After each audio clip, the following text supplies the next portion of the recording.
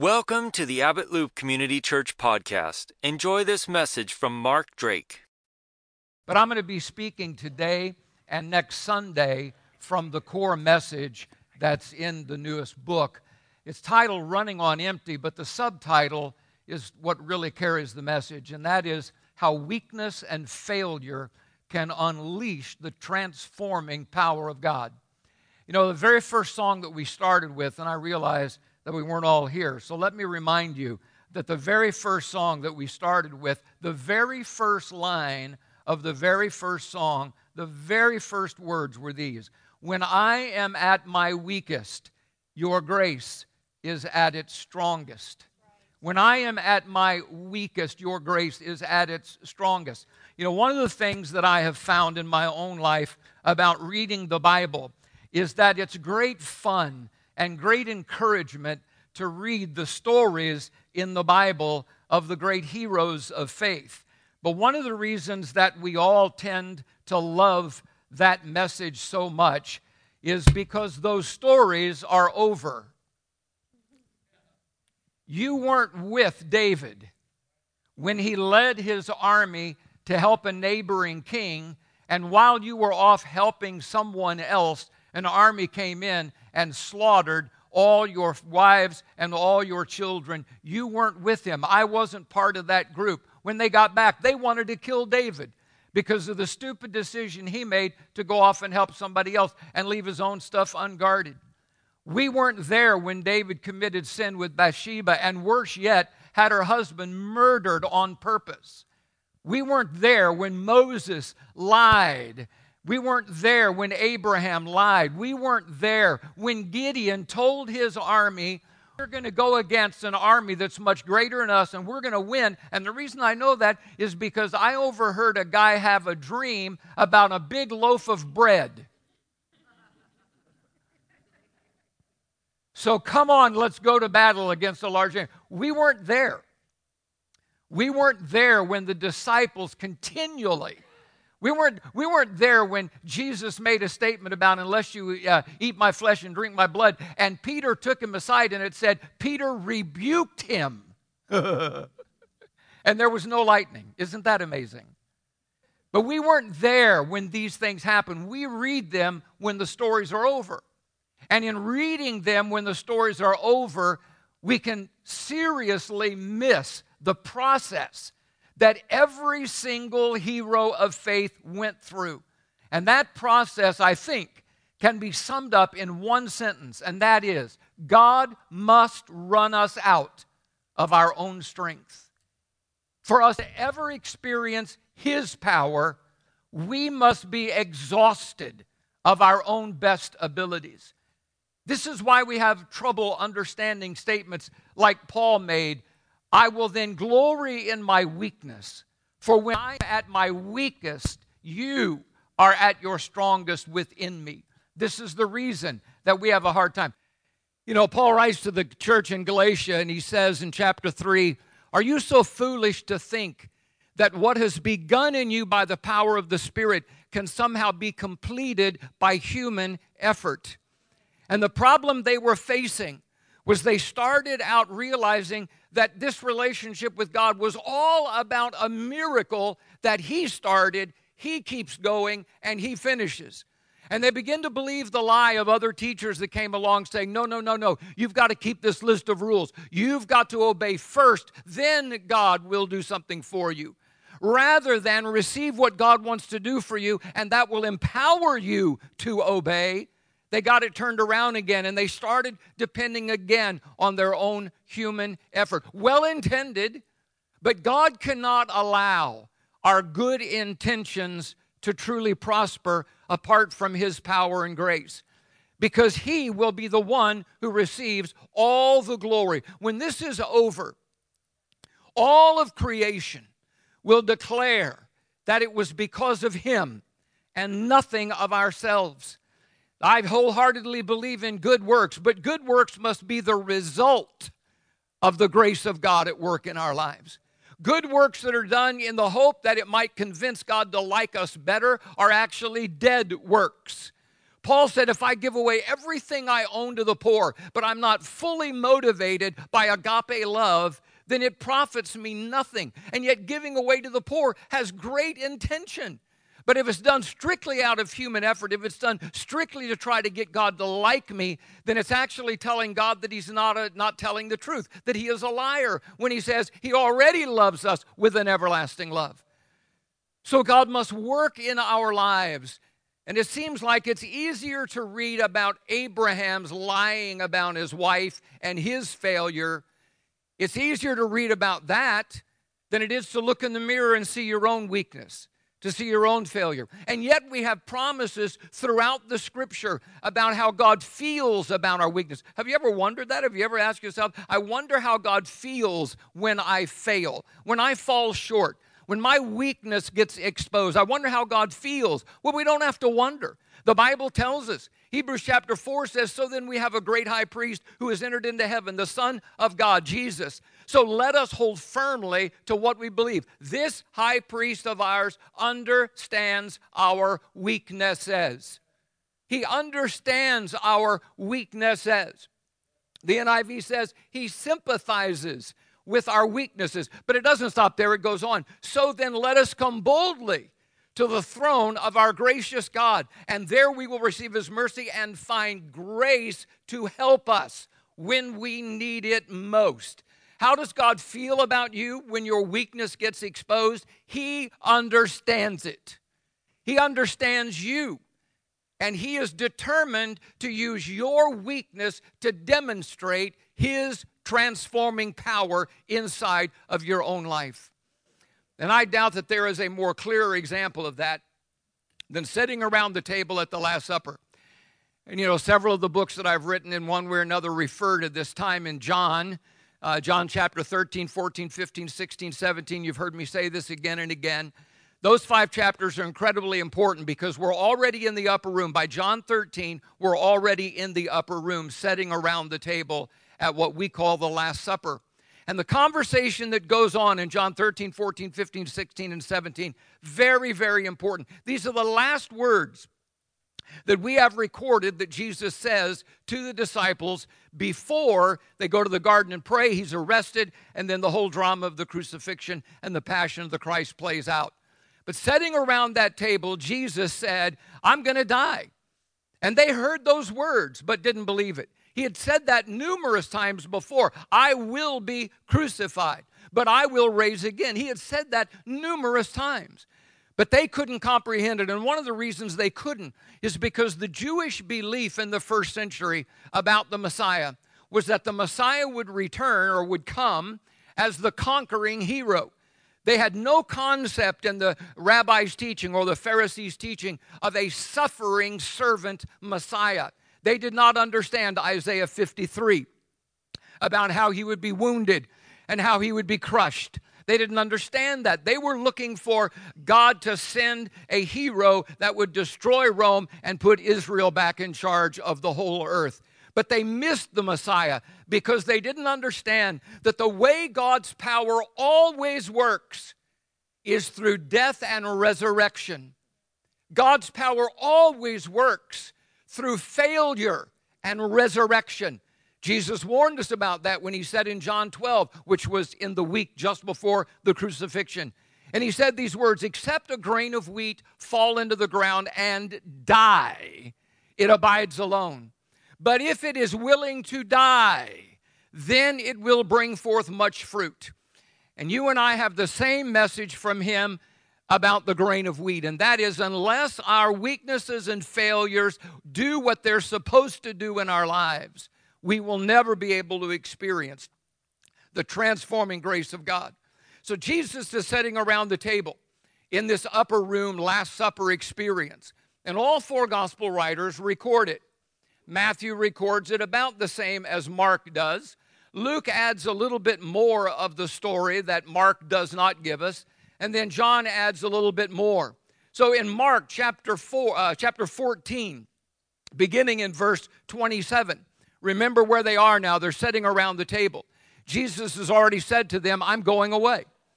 And they've already said, no, you're not. And he's already said, yes, I am. And they've already said, no, you're not. And he said, yes, I am. And they said, no. I mean, read it for yourself. This debate goes back and forth. No, you can't leave us. I must leave you. No. And he says, it's going to be good for you that I go away. And they said, you're crazy. It's not good. You're the guy. You're the leader. No. And he said, if I don't go, the Spirit can't come. They couldn't comprehend it. They couldn't wrap their brain around it. But Jesus said it very clearly. If I don't leave, the Spirit cannot come. But when I leave, I will come back to you again. In John, he says, I will not leave you as orphans. But here's what's going to happen. I'm going to leave. Then the Father and I are going to send the Spirit. Now, you know the Spirit because he has been with you. This is John 14, 15, 16, and 17. You know the Spirit because he has been with you. But after this is all over, the Spirit is going to be in you. And in that moment, the bells had to go off in their heads of what they had been taught as good Jewish boys all of their lives. About Jeremiah 31 saying, this is the new covenant that I will give. I will put my laws in you. Ezekiel 36, where he says, I will put my Spirit in you. Totally foreign concept under the old covenant, but the key of the new covenant. And he told them that again and again, sitting around the table. And then he says this in Mark 14:27, you will all fall away. Jesus told them. And then he quotes the Old Testament. He's speaking prophetically. For it is written, I will strike the shepherd and the sheep will be scattered. But after I have risen, go ahead into Galilee. Now, this is an amazing statement. I am going to die. You will all fall away. Then I am going to raise again, and you're going to meet me in Galilee. But the very next line tells us that they weren't listening to this at all. They were still hung up on the I'm going away. Peter declared, even if all fall away, I will not. Don't you love that? Can't you see Peter leaning over toward Jesus and saying, yes, Lord, I believe you. They will all fall away. But then he goes on, but not me. Even if all fall away, I will not. And then Jesus turns to Peter, and it's as if Jesus says, Peter, you need to just be quiet for a minute and listen to me. I tell you the truth, Jesus answered, today, yes, tonight, before the rooster crows twice, you yourself will disown me 3 times. Now, don't you love Peter? Now, listen, Peter is saying here what you and I, we would think any good Christian ought to say. Peter insisted emphatically, verse 31, he insisted emphatically, even if I have to die with you, I will never disown you. And then all the rest of them chimed in, and all the others said the same, it says. So Jesus is saying, listen to me, guys, here's what's going to happen. Now, he said, I'll never eat this supper with you again until the kingdom comes. He's telling them prophetically what's going to happen in the very near future and in the far future. But the moment he says, I'm leaving, their ears shut off. They don't hear anything else. And so Peter begins to do what every Christian would naturally think is the right thing to do. Declare his loyalty. Profess his dedication. How many know what it's like to recommit your recommitment? To rededicate your rededication, to promise God you're never going to act like that again. How many knows what that feels like? Not a smart thing to do, but that's what Peter's doing because that sounds right. It sounds right to say, I will never leave you. I will not. Jesus is saying, yes, Peter, you will deny me. No, I won't. I will not. Yes, Peter, just calm down. Just listen to me. This is going to happen. Now, listen, this goes on even more specific in the book of Luke because Luke gives us a little more important pieces to the story. The same setting, same situation, same conversation, but Luke adds this part to it in Luke 22:31. Simon, Simon, Satan has asked to sift you as wheat, and I have given him permission to do it. Whoa. Doesn't this remind you of the beginning of the book of Job? There was a day when all the sons of God, the angelic beings, came before, and Satan came with them. And the only thing that the devil was given permission to do was to go so far and no further. There's something important we need to learn. when Paul is talking about coming back to Thessalonica, he says, I wanted to visit you several times, but Satan hindered us. And you know what he says next about the devil? Nothing. He doesn't say anything else. The next line is, but you are my joy, my love. My heart goes out to you. You are my awesome epistle written on men's hearts. He doesn't even refer back to the hindering of the devil. Why? Because those early believers understood that there is most definitely a devil. But he was created by God, and he is a lion on a leash who cannot go any further than what God will allow.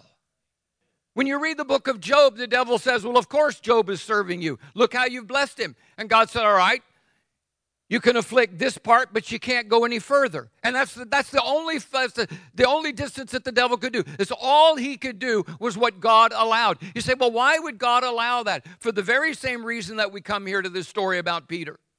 Peter is declaring his own self-will. His good intention, but it's his own strength. Jesus has already said, you are all going to fall away. What they're saying to Jesus is, you lie. You're not telling the truth. I will not do that. Yes, you will. No, I won't. Yes, you will. No, I won't. Well, actually, Peter, you'll do more than just fall away. You're going to curse and swear 3 times. You don't even know me. The other guys are just going to go hide, but you are going to swear you don't even know me. Don't you know what echoed in his ears was earlier when Jesus said, if someone will not confess me before men, I will not confess them before the Father? Let me ask you a question. Are you grateful that God knows your heart even when your actions don't reveal it? You see, one of the principles that we must build our lives upon is painted in a picture for us in 1 Samuel, where Samuel has gone to Jesse's house to pick the king to replace Saul. We know the story how David is the youngest and he doesn't even show up for the meeting. But Samuel's response, or God's response to Samuel is, man looks on the outside, but God looks on the heart. And the choice that I'm going to make is going to be completely opposite of the choice that you would think I would make. And God does that throughout the scripture, where he chooses people that would never be on our list of A players. He chooses people. And those people go through a series of failures. When we read Hebrews 11 about the heroes of faith, every single name listed there, we can go back into the Old Testament and find the numerous times that they failed, they faltered, their weakness showed up, their failure was exposed. But that did not disqualify them, because their outward failure did not show the true condition of their heart. But it was a process of learning to rely on God. The only reason that God would cause Gideon to overhear a conversation about a big loaf of bread that came in and destroyed the enemy, and that would convince him that God is saying, go do battle against a bigger army, was because God was trying to teach him, trust in me, rely on me. And so for Gideon, he says, well, you got 30,000 soldiers. That's way too many. When do you ever have too many soldiers to fight a battle? God whittled them all the way down to how many? 300. Why? So that when the battle was won, there would be no question it was not Gideon's genius. It was not the strength of the warriors. It was entirely God. So Peter is professing his dedication, declaring his loyalty. Seems like the right thing to do. And yet Jesus keeps saying, he didn't say this might happen. He didn't say be careful or this is what. He said this is what's going to happen. You'd think that would be a brilliant time to say, well, then would you tell me what to do when it happens? But Peter can't say that. Why not? Because he's defending his own commitment. He's working hard to declare his own loyalty, and he's arguing back and forth to Jesus again and again. But listen to all that Jesus says. Simon, Satan has asked to sift you like wheat. I've given him permission, but I have prayed for you so that your faith will not utterly fail. And that word fail, there's an interesting word. It's actually the Greek word that we get the word eclipse.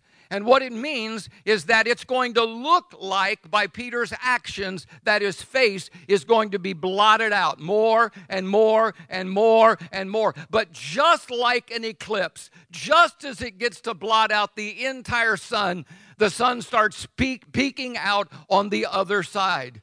And that's what Jesus says to Peter, but Peter doesn't hear it.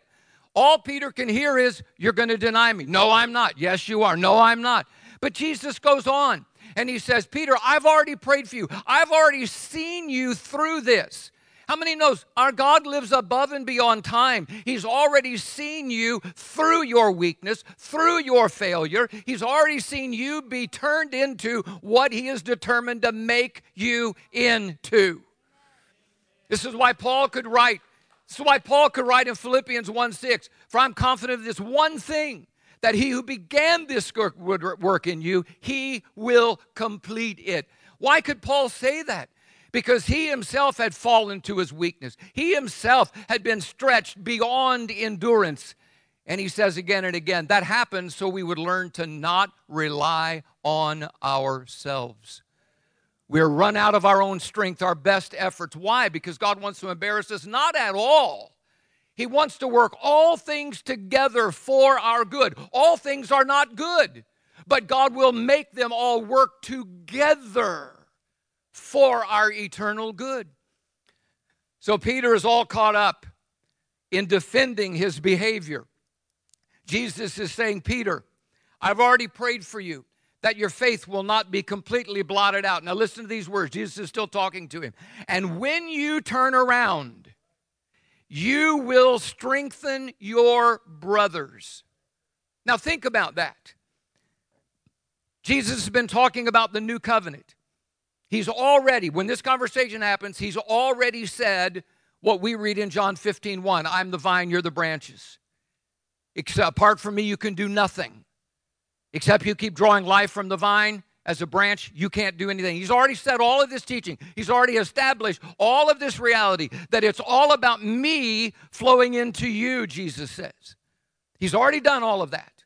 And now he begins to speak to Peter. You're going to deny me. No, I'm not. No, I'm not. Yes, you are. But Peter, listen to me. I've already prayed you through this. I've already interceded on your behalf, and I'm going to see you do it, but I'm going to see you make it through. But when you come out on the other side, you're going to have a strength that you don't have on this side of your failure. You're going to have a strength. You're going to have a life in you that you do not have on this side of your failure. But when you see your best intention and your best effort utterly fail, then you will come to know my strength. Your strength and my strength cannot work together. They are not compatible. So I'm going to love you enough that I'm going to run you out of your own strength. Why? So that my strength can come into you, filling you, and you will actually be able to turn around and strengthen your brothers who are all going to face their own difficulties. Jesus said in John, when he's in the middle of this conversation, he says, I'm telling you now before it happens, so that when it does happen, you will believe that I am the one. Amazing. But Peter doesn't hear that. All he hears is, you're going to fail me. And so we go into later in the evening. Jesus is arrested, begins to be beaten. Now, none of the rulers, either Jewish rulers or Roman rulers, wanted to deal with this, what everybody proclaimed was an innocent man. So we have, if you would look at a layout of the city of Old Jerusalem, you would see that you've got the temple over on one area, you've got Herod's palace in another, and you've got Pilate's palace in another, and there's a huge courtyard, or there was a huge courtyard in the middle. The Pharisees, because they're Jews, they don't have the ability to put Jesus to death. It's against Roman law, so they send him to Herod. So they drag him beaten and bloody through the courtyard to Herod. Herod doesn't want the responsibility of putting an innocent man to death, and he doesn't believe there's enough evidence against him, so he sends him to Pilate. So they drag him through the courtyard again, a bloodied mess after they beat him each place. They bring him to Pilate. Pilate doesn't want to mess with it, so he sends him back to Herod. And all night long this is going on. And then we have this incredible statement in Luke 22, Verse 54, and you can look this up later and get the recording. Then seizing him, Jesus, they led him away and took him into the house of the high priest. Peter followed at a distance. But when they had kindled a fire in the middle of the courtyard and had sat down together, Peter sat down with them. A servant girl saw him seated there in the firelight. She looked closely at him and said, "This man was with him." This guy was with Jesus. But he denied it. "Woman, I do not know him," he said. A little later, someone else came and said, "You also are one of them." "Man, I am not," Peter replied. About an hour later, another asserted, "Certainly this fellow was with him, for he was a Galilean." Peter replied, "Man, I do not know what you're talking about." Just as he was speaking, the rooster crowed. Now listen to these words. And at that moment, the Lord turned and looked straight at Peter. Luke 22:61. Imagine this. They are dragging Jesus from the temple to Herod's. Herod doesn't want him. Sends him to Pilate. They drag him through the courtyard. The courtyard is where Peter is. He's just been accused the third time. And that exact moment, the rooster crows and they are dragging Jesus back to Herod's place. Jesus is in the same courtyard that Peter is. And at the exact moment that they're dragging Jesus back through the courtyard, the rooster crows and Jesus turns and looks directly at Peter. Man, this failure could not have been more perfectly planned by God. This is the most perfectly planned failure you'll find in the Bible. But it is not to hurt Peter. It is not to embarrass Peter. It is not to crush Peter. It is to run Peter out of all of his own good intentions so that he may soon be able to come into the experience of Pentecost. If Peter did not go through this experience, he could never have had Pentecost. Everybody else may have gotten Pentecost, but Peter would not, because he was still depending on his own strength and his own commitment. But God's great love for him had to strip him down. But this is what it says. Listen carefully now. It says, "Then Peter remembered the word of the Lord, which he had spoken to him, quote, 'Before the rooster crows today, you will disown me 3 times.' And he went outside and wept bitterly." Here's the problem. Sitting around the table that night, Jesus said, "I'm going to be taken from you by force. I'm going to be crucified. But I will rise again, and we will meet up together again after the resurrection in Galilee." All Peter heard was, "You're going to deny me." He immediately began, out of pride, to defend himself. The Bible says God must oppose the proud, but he gives his grace to the humble. Peter didn't humble himself because he couldn't understand that Jesus was speaking truth. So when Luke says here, Peter remembered what Jesus said, here's the problem. Peter only remembered the very first thing Jesus said, "Peter, you will betray me." That's all he remembered. Peter didn't remember the promise. I've already prayed you through this. You're going to turn around after this happens, and you're going to have a strength that's not your own. You're going to have a strength then that you do not have now, and I will meet you again in Galilee after I raise. He didn't remember any of that. All he remembered was, "Peter, you are going to utterly fail me." And I want you to know that the accuser of the brethren, your adversary, fights day and night to only get you to hear, "When I'm at my weakest, when I'm at my weakest." But we sang the song, "When I'm at my weakest, your grace is at its strongest." Why? Because it's all about him getting the credit and the glory. How does God feel about our weaknesses? He understands them, and he understands that if we will hang on to his promise, that he will make it all work together for our good. If we will listen to his promise, all Peter had to do when Jesus said, "I'm going to be crucified, I'm going to rise again, by the way, you're going to deny me," all Peter had to say was, "Okay, if you say it, it must be true. Tell me what to do when that happens." But Peter was too busy in his pride defending his own promise and his own commitment. I know what that feels like. I did it for years.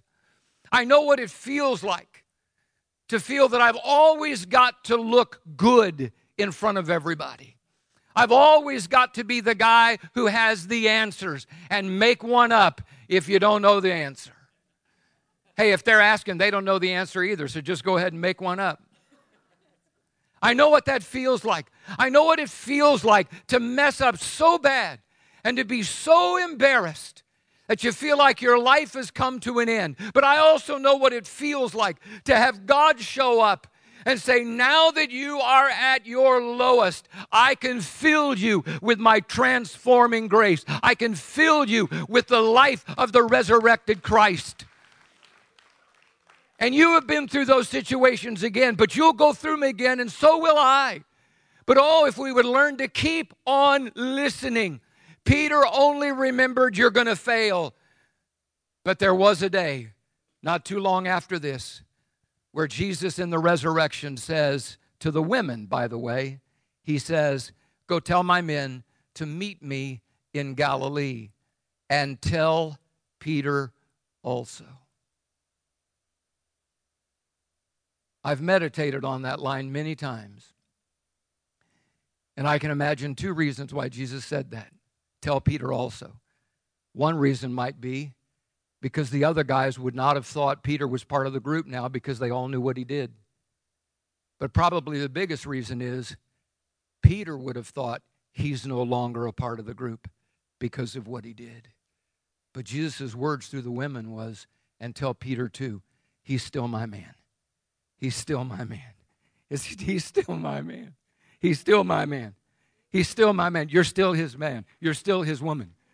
And your weakness and your failure, if you're willing to admit it, if you're willing to admit it, if you're willing to admit it. When David did the most horrible thing you could imagine and the prophet came to him, David's response, praise God, was, I am the man. He didn't blame it on Bathsheba. He didn't blame it on anybody else. And that's why he was a man after God's own heart. Not because he didn't have a man murdered. Not because he didn't commit adultery. But because when he was confronted with his own failure, he was willing to say, I am the man. So Jesus says, make sure Peter comes too, because he's still part of my men. He's still part of the group. I want to pray for you this morning and pray for myself, that we will be able to look at our weaknesses and our failures and with honesty and humility take responsibility for them. Refuse to put the blame on somebody else, but take the responsibility.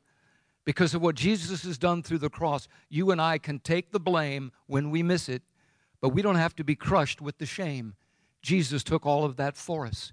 But you and I can take the blame and know that in the midst of our weakness and failure, His strength wants to show up. The power of His grace wants to do what it can only do when we give up. And sometimes we have to blow it so badly that the only option left is to give up. And that's when He will go to work in our lives. Would you stand with me, please?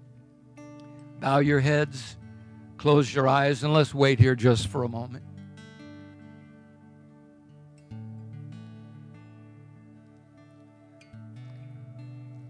If you've never given your life to Christ, if you've never turned over the ownership of your life to Jesus, there's no better time to do that than this very moment, right now. There's no better time for you than right now.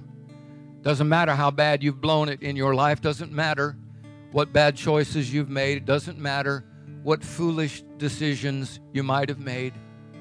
He is the God of redemption. He's the God of transformation. He's the God who heals the broken and strengthens the wounded. He's the God who invites all to come to Him just as we are. But He does not leave us as we are. He will go to work inside of us.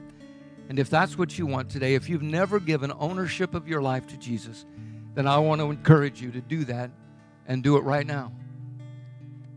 I want you to do that right now. Right now is the best opportunity you're going to have to make the decision.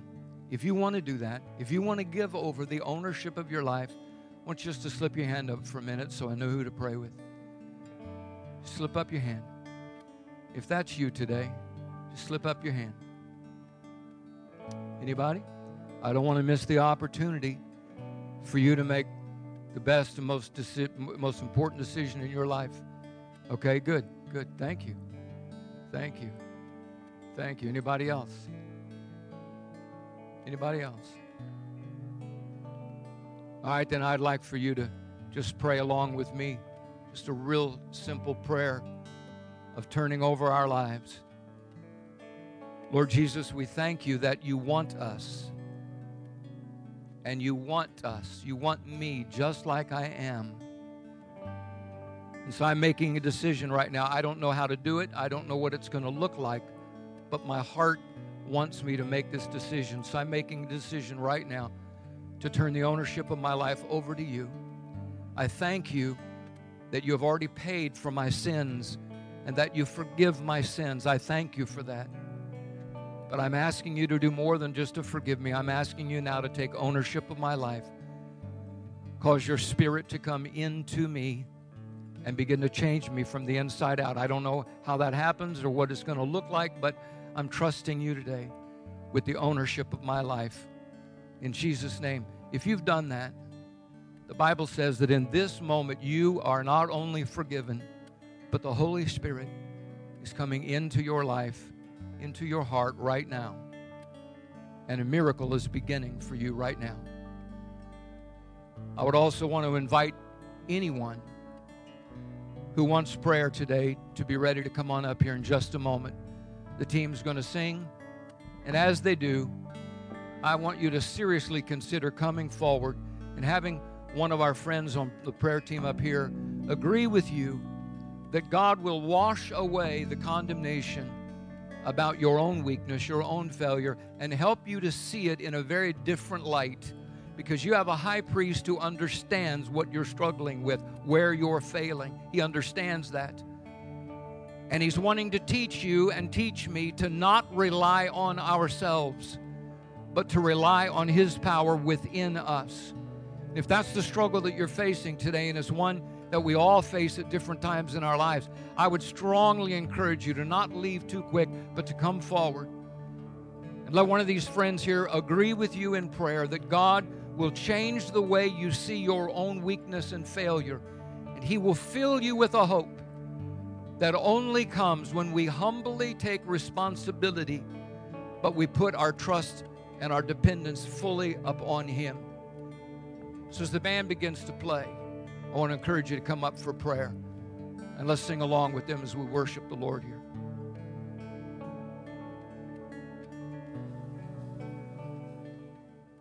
Thanks for listening.